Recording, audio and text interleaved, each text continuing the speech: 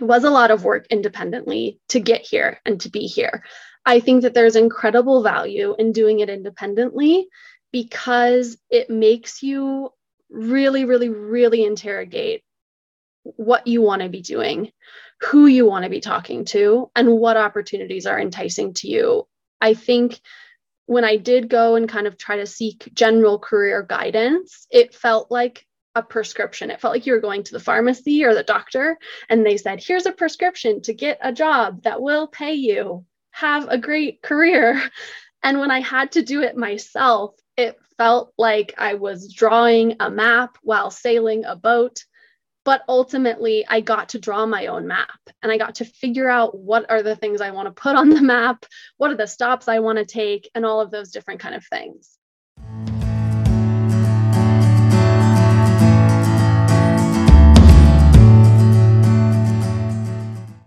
Welcome back to Paths to Purpose. Thanks again for joining us. Today we are joined by another guest, and we're going to talk more in depth about this process through her lens, as she has worked with both Alan and myself over the years. But before we get started, Alan, did you have any reflections following our conversation with Kara last week? Yeah, I thought what Kara brought to the table was really interesting in reflecting and actually being honest about the fact that she kind of decides her project selection through learning, and she pivots frequently. And for many people, they see that as something that's not normal, but actually what I found is it's very normal. And I think the ability to kind of, and it actually goes back a little bit to what Monique had said earlier, when she evaluates and takes the temperature of what she's working on for projects, she's constantly asking herself, am I learning? And if not, then maybe it's time to view another outlet. So I think Kara's approach is more about, following her own need to kind of learn and grow. And then it's not surprising to see her pivoting frequently. And that's actually a normal path for some people. And I think the whole goal of this podcast, again, just to bring it all home, is we're going to showcase so many different people with very different paths and stories. And I think everyone that we feature has approached this problem differently. And that's what's exciting. And we hope that by, sharing these different stories, that you will find a person that you resonate with and that their approach resonates with you. And that's kind of the whole goal of what we're doing here. So without further ado, let's get into our interview with Phoebe. This week, we are joined by Phoebe Cluck, who Alan and I have both worked with over the years and has quickly become one of my great friends. Phoebe is currently a strategic project coordinator with Girl Effect and recently completed her master's in gender development and globalization at the London School of Economics. She previously held jobs at the University of Cambridge, interned with TEGA, a research tool that was created by Girl Effect, at the Rocky Mountain Partnership, and taught refugee youth in Colorado. And she also worked in business administration and operations roles at the Leeds School of Business and the Joe Cox Foundation. Phoebe, thank you so much for coming on and joining us today. Thank you guys for having me. I'm very excited to be here. We're very excited to get to share your story with our listeners in the world. Can we kind of start by talking a little bit about what you do currently and how you got involved in this process? Yeah, of course. So I currently work for a global nonprofit called Girl Effect. We predominantly work in countries in Asia and Africa with adolescent girls and young women. And the goal is really to equip girls with the tools and opportunities to make life-changing decisions. And I got involved with this process when I was a second year at the University of Colorado Boulder. That's when I met Alan. And it was a very unique time, I would say, kind of in my life. I was starting to feel a bit of dissonance between myself and my peers at the business school. And not all of them, but some of them, I felt like were very profit driven. And that was kind of their one goal and aim, was to amass as much wealth as they could in their lives. And I've always seen money as kind of something that can help you have a larger impact in the world, but not something that was my end goal. And so I started working with Alan, and we interrogated what it was that was important to me, what my intrinsic skill set was, who I wanted to impact in the world, and what kind of I wanted my legacy to be. And from there, the question that stuck with me, which is interesting, Danielle, that the question that stuck with you was what pisses you off. The question that stuck with me was, if there's one person in the world that you could help, who is that person and why? And I immediately knew that that was a woman or a girl. I immediately knew that that person had not had access to the same opportunities, resources that I had had access to. And from there, I kind of took, that woman or that girl who hasn't had what I've had, and I looked at the world and I looked at the landscape, and Alan and I kind of looked at, okay, where is the need? And that's when I became interested in global migration, forced migration, and the refugee community. And so from there, my passion and my purpose has kind of spiraled, and I have had quite a few opportunities, which Danielle beautifully listed, working with refugee youth, working with nonprofits, getting business experience in a variety of different ways, and ultimately has led me here to my job at Girl Effect, which admittedly was my dream job when I first started this process.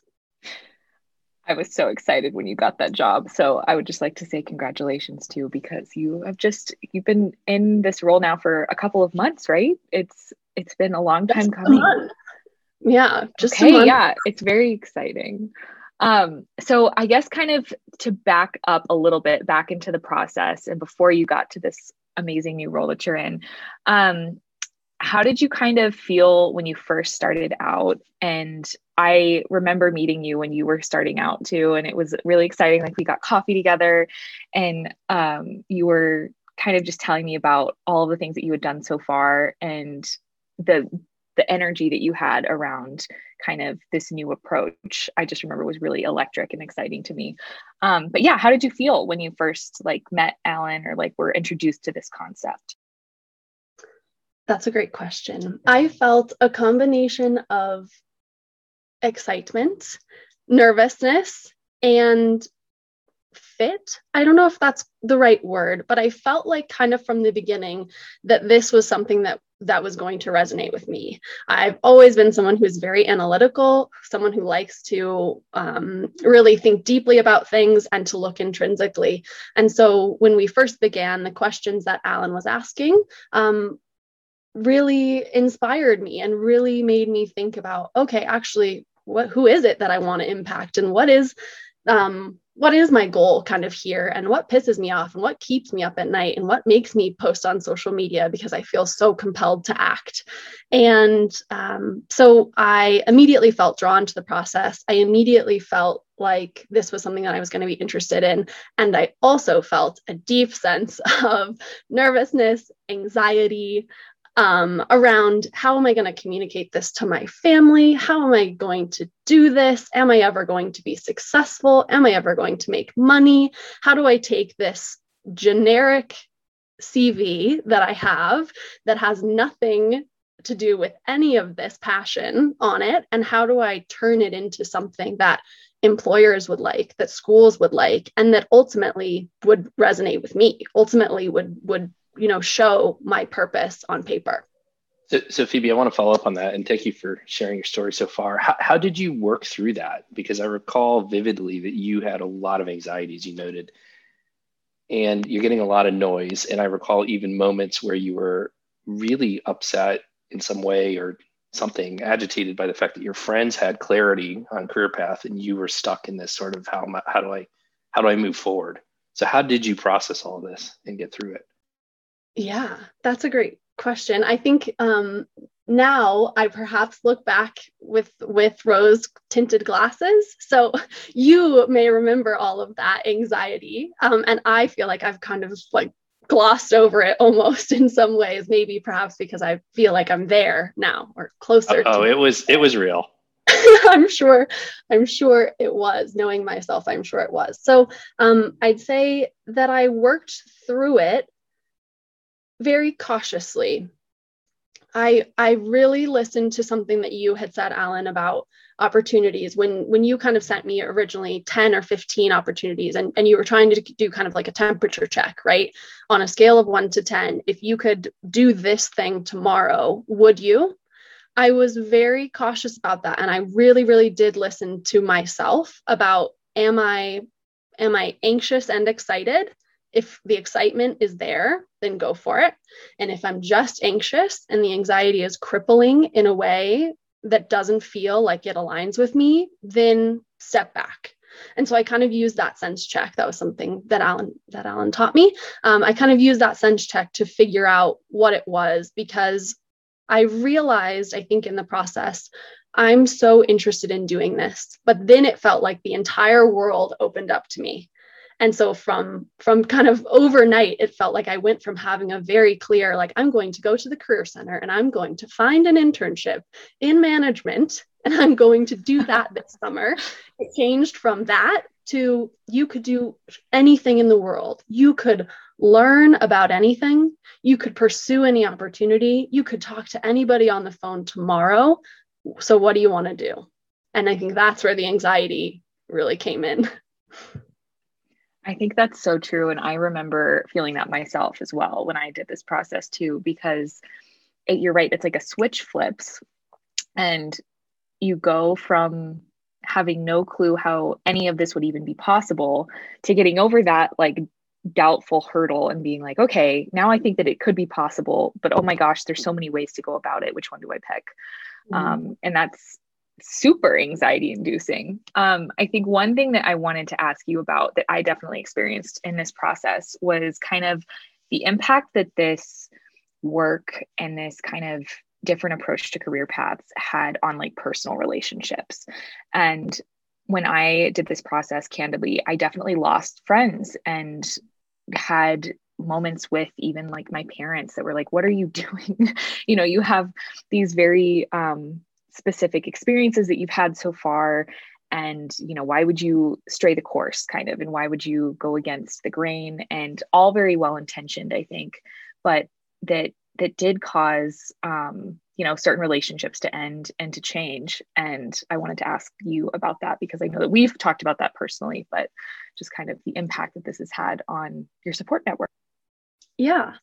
So I will say that I think that this process ultimately had a really positive impact on my relationships, but whether they be familial, personal, friend, all of those kind of relationships, because it allowed me to know myself better, to stand more strongly or more firmly in my shoes. And ultimately, I think that makes relationships that are, you know, stronger. And it gave me the opportunity to show the people around me in my life that I am someone who is going to reconsider what their purpose is regularly, who's going to reevaluate what is important to me. Where do I want to live in the world? What do I want to do? What is the impact that I want to have? And so at the time, it was very difficult for some people. And you know, sometimes it's still difficult because people have to readjust their expectations of you, perhaps, because they know you in one way. And so when you show them that you are willing and interested and able to grow and change, sometimes that can be difficult. But ultimately, I think it made my relationships stronger because I was able to articulate in many different ways to many different people why this was what I was so passionate about. So for my parents, I knew that I needed to address the underlying concern of security and money, essentially, which is I would say many parents' concern. Many parents and family members, whoever it is, they want you to have a life that was better than the life that they had. And they want you to, at the end of the day, be secure and stable. And so I had to figure out, how do I talk to them and reassure them that I will be okay? And also, how do I convey that this is the thing that's going to make me happy, going to make me fulfilled, and in turn, I will ensure that I'll be secure, essentially. So go ahead. Yeah, I just had a quick follow-up. With respect to the financial security piece, how did you communicate that? Because one of the things that strikes me, and particularly did when I was in the undergraduate business schools, is that the template for job placement into financially secure roles is immediately in front of you. This required a completely different path that you fundamentally had to do on your own. Mm-hmm. So here you are in your maybe 20s, you've got parents who think they know the world better. So how did you have that conversation? How did that work? It was many, many, many conversations. My parents are incredibly supportive and have facilitated so much of what has got me here. And also, they were very anxious and concerned and worried about me. And my brothers were as well. And so I had those conversations over time. And I really tried to stress that this was the thing that was going to fulfill me first and foremost, to try to kind of really convey, this is not a whim for me. This is my life. This is what I want to do. This is the impact that I want to have. And also I tried to show them in many ways that I was thinking about finding ways to be financially secure in that path. So I was kind of trying to navigate those two things. This is my passion. I know that you're worried about me being financially secure. I will take care of that. I will do the legwork. Did it help? And did you introduce data from people with whom you spoke in the career? Did that help at all? Yes. So one of the things that I did when I was speaking to my parents was kind of showing them examples of success, what it would look like to be in this path, to be working on these issues, and to also be secure. I think we have this idea that security only exists in these large corporations, or it only exists in these certain pockets or certain jobs. And the reality is that there can be certainty in many different ways, and certainty looks very different to different people. And so I had to have frank conversations about, I perhaps will not see the wealth that someone working in iBanking will see. I may not see that wealth ever, but that's not my level of success. That's not my meter of success. And that's okay, because I don't want that, per se. Like if I had the opportunity to do that and to take that financially secure path, I would not. And I know that for a fact. So Phoebe, one of the questions we ask pretty much all of our guests, for a reason, because we think it actually arises, is at what points have you felt imposter syndrome, and how do you grapple with that? Absolutely. I have felt imposter syndrome at every stage of my life and career path, and I feel it to this very day. I have noticed imposter syndrome kind of in two ways, and I handle it kind of in two ways. So I notice that imposter syndrome from me comes from comparing myself to others most of the time, if not all of the time. And it could be comparing myself to people who are in my field, and it could also be comparing myself to other people who are not in my field at all, perhaps my peers who, as we kind of talked about, are taking more financially secure paths, who are taking different paths, whatever that might look like.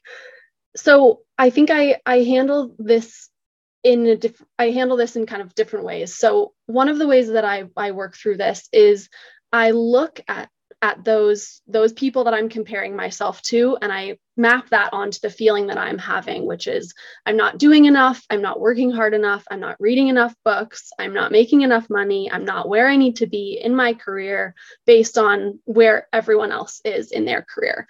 And I have to really calm those voices. And that's very difficult to do, but I have to calm those voices, and I have to kind of put myself in a situation where I think about, if you could drop everything that you're doing and you could do what they're doing tomorrow, would you do it?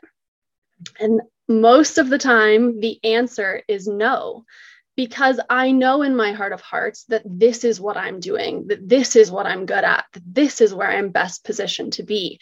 And so I wouldn't take those opportunities. Even people who are in my own field, I most of the time I wouldn't drop everything to go do that, because it's not the experience that I have. It's not what I've come to know and learn and to think and to do. And so that helps me feel really grounded in where I'm at, and helps me remind myself that this is my path and this is my purpose.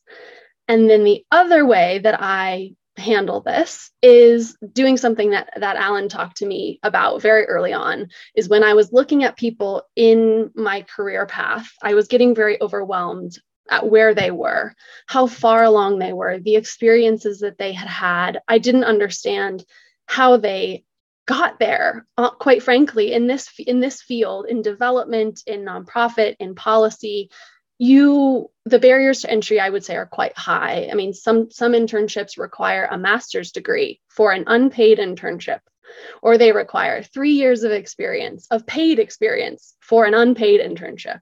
So these were the kind of barriers that I was coming across. And that made me feel like an imposter, because I felt like the only people that could get these positions were people that were vastly, vastly better. And I want to say better in quotation marks, better than me. And Alan, you helped me realize that, is it ability or is it experience? Are you innately not positioned or not able to go and take those opportunities and to change the world in those spaces? Or do the people in those experiences and in those opportunities have more experience than you? And if you got those experiences, could you become that person? And that's something that helped me fight imposter syndrome as well.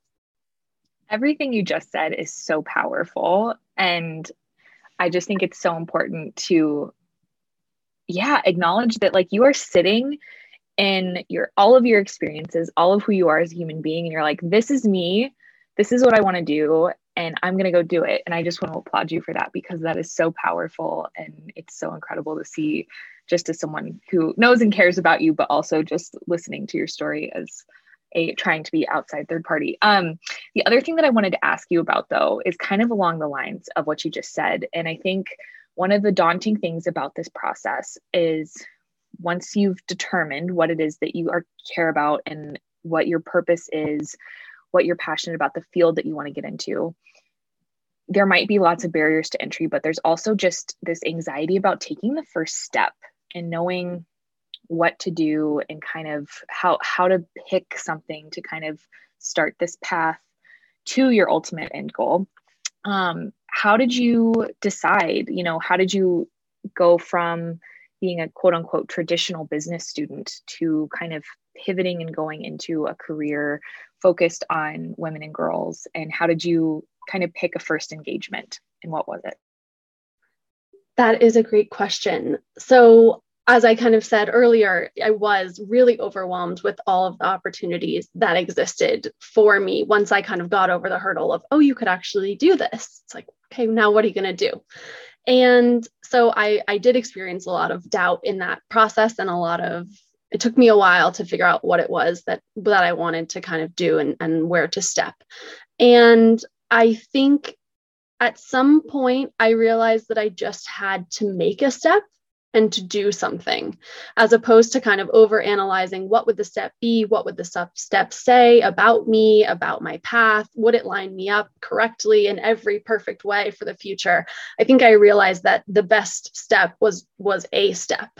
And so I went back to, who is the person in the world that you want to help, that you'd want to impact, that you'd want to support in your life. And I tried to figure out what are the skills that I need in order to be an effective change maker. And so I looked at, if you are interested in working with the refugee community, then you should probably understand what global refugee policy and law looks like. Where can you find those skills? Who can you talk to about that? And then I kind of went from there. And so then I went, okay, if I understand this at a policy and a law level, then maybe I should leave my very white community and I should engage with the refugee community in some meaningful way. How do I do that? Am I positioned to do that? What, if any, role or place do I have ethically in doing that? And so I went from there, and I kind of took one step and I thought about, all right, what would I need to know at this step? Okay, now that I've done that, what do I need to know next? And I looked at it kind of as building blocks in a way. So I think that's amazing. And one of the things that's resonating with me is that you did this independently. And that's where a lot of the anxiety comes from. So in contrast, many of your colleagues were basically coached or positioned or recruited actively without a lot of this effort. Do you think there's value in doing it independently? And also, do you think we should somehow find a way to make it easier for those who might follow you? And if so, how? Those are Yes, absolutely. I will say I did have some coaching. You helped me with the process. So I can't take full independent credit, but I will agree that I sourced quite a few opportunities myself. I did a lot of searching. I did a lot of figuring out what the projects were that were enticing to me, who those people were, where they sat, what they did. And I did end up getting quite a few internships from reaching out to people on LinkedIn, from exploring opportunities. From the current role that I have right now, I previously interned with a Girl Effect team and in an unpaid internship, which I sourced via LinkedIn, via messaging someone who I had gotten the job, because I had looked at the job board and then I had waited until I found out who got the job. So it was this very long path. It was so much work. And it finally got me in the door to have that internship. And then how many years later has it been? I think almost 5 years later, I was able to get a full-time job with that organization because of the people that I knew at that internship, at that unpaid internship. And so it was a lot of work independently to get here and to be here. I think that there's incredible value in doing it independently because it makes you really, really, really interrogate what you want to be doing, who you want to be talking to, and what opportunities are enticing to you. I think when I did go and kind of try to seek general career guidance, it felt like a prescription. It felt like you were going to the pharmacy or the doctor and they said, here's a prescription to get a job that will pay you, have a great career. And when I had to do it myself, it felt like I was drawing a map while sailing a boat. But ultimately, I got to draw my own map and I got to figure out what are the things I want to put on the map, what are the stops I want to take, and all of those different kind of things. And then, Alan, you touched upon something that I really want to touch upon is that how can we make this process better, perhaps easier, and ultimately for me, more inclusive. So I need to be very honest and transparent that I was able to take many unpaid internships because I had familial financial support, because of the privilege that I had. And the reality is that so many talented, wonderful, insightful people with diverse backgrounds, with so much knowledge are not in these rooms because they perhaps do not have the ability to take an unpaid internship, right? Or to take 5 unpaid internships or to get a master's degree before an internship. And so something in my career that I'm really interested in doing is figuring out how can I, at every step of my career, turn around and pull people up with me? And ultimately, how can I change a system that wants me to be in the room, right? That puts me in the room. But how do I change the system so that it's not just me in the room who could take an unpaid internship? And this room could be the UN, for example. I think, the UN is built for me to sit in the room. The UN is not built for someone who can't take unpaid internships to sit in the room. And I think that that's a really big loss. Absolutely. To everything that you just said, I think that's something I've also been exploring myself as someone who is going into an unpaid internship this summer in law school.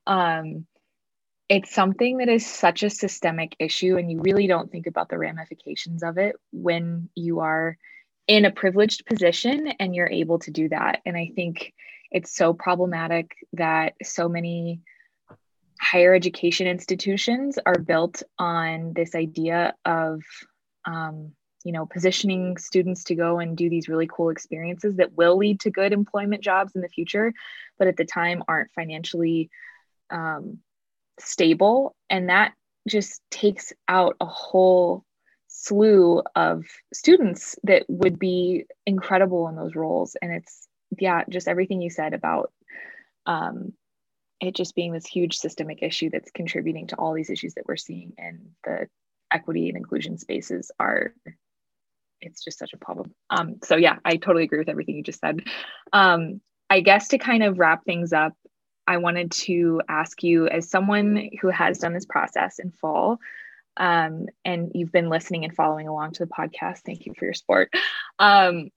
What advice do you have for people who are working through this alone? And you just touched on how you've kind of gone through this yourself, and in capacity of being able to talk to Alan, myself, other people, but mainly alone. What advice do you have for people that are just learning about this organically from two strangers on the internet? And, how can they take action and move forward in the spaces that they want to engage?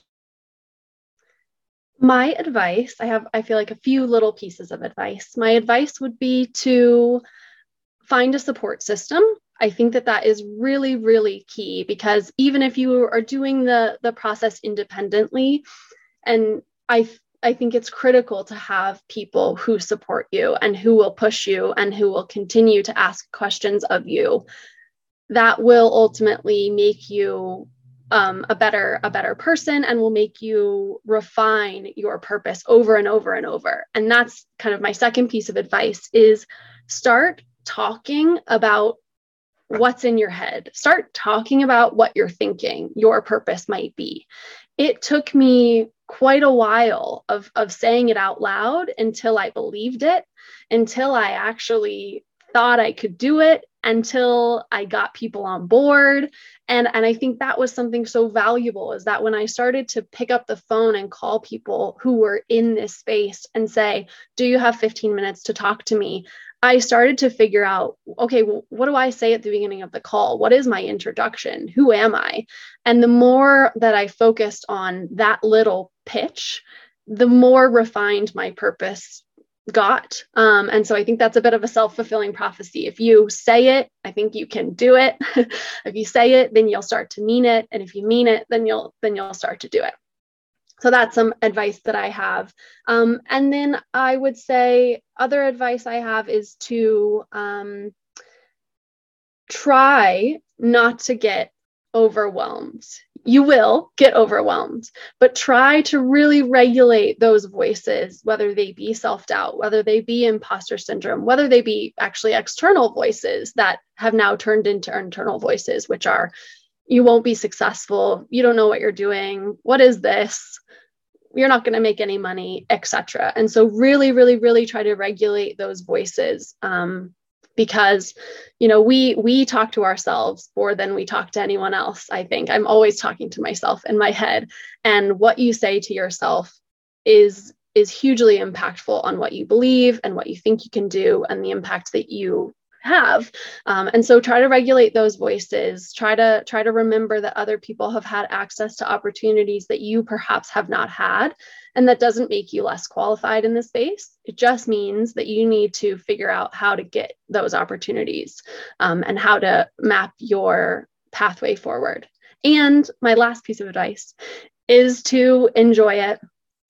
This has been it sounds so cheesy, but this has been a life-changing process for me. It sounds like I'm trying to sell something, but just doing this process has been life-changing for me. It has changed the way that I see my impact in the world. It has changed my relationships for the better. It has made me a more conscious person. It has made me recognize where my blind spots exist and how I can work to fill them.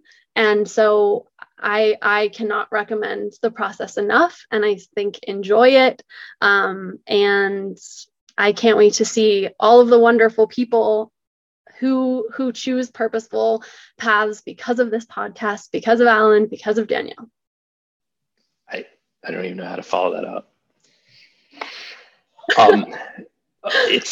It's a remarkable story, courage, courage throughout the whole system. I have such a vivid recollection of the anxiety, the doubt, the self-doubt, the outside voices, how easy it was to just blow this whole thing off and go down the easy path, because you would have been extremely good at all the traditional stuff. But anyway, it's been a pleasure working with you. And I can't tell you enough how much I appreciate what you just shared with us. Thank you guys for having me. It's been delightful to speak with you. I have absolutely loved listening to all of the podcasts and hearing from all of your wonderful guests. And I'm so honored to be one of them.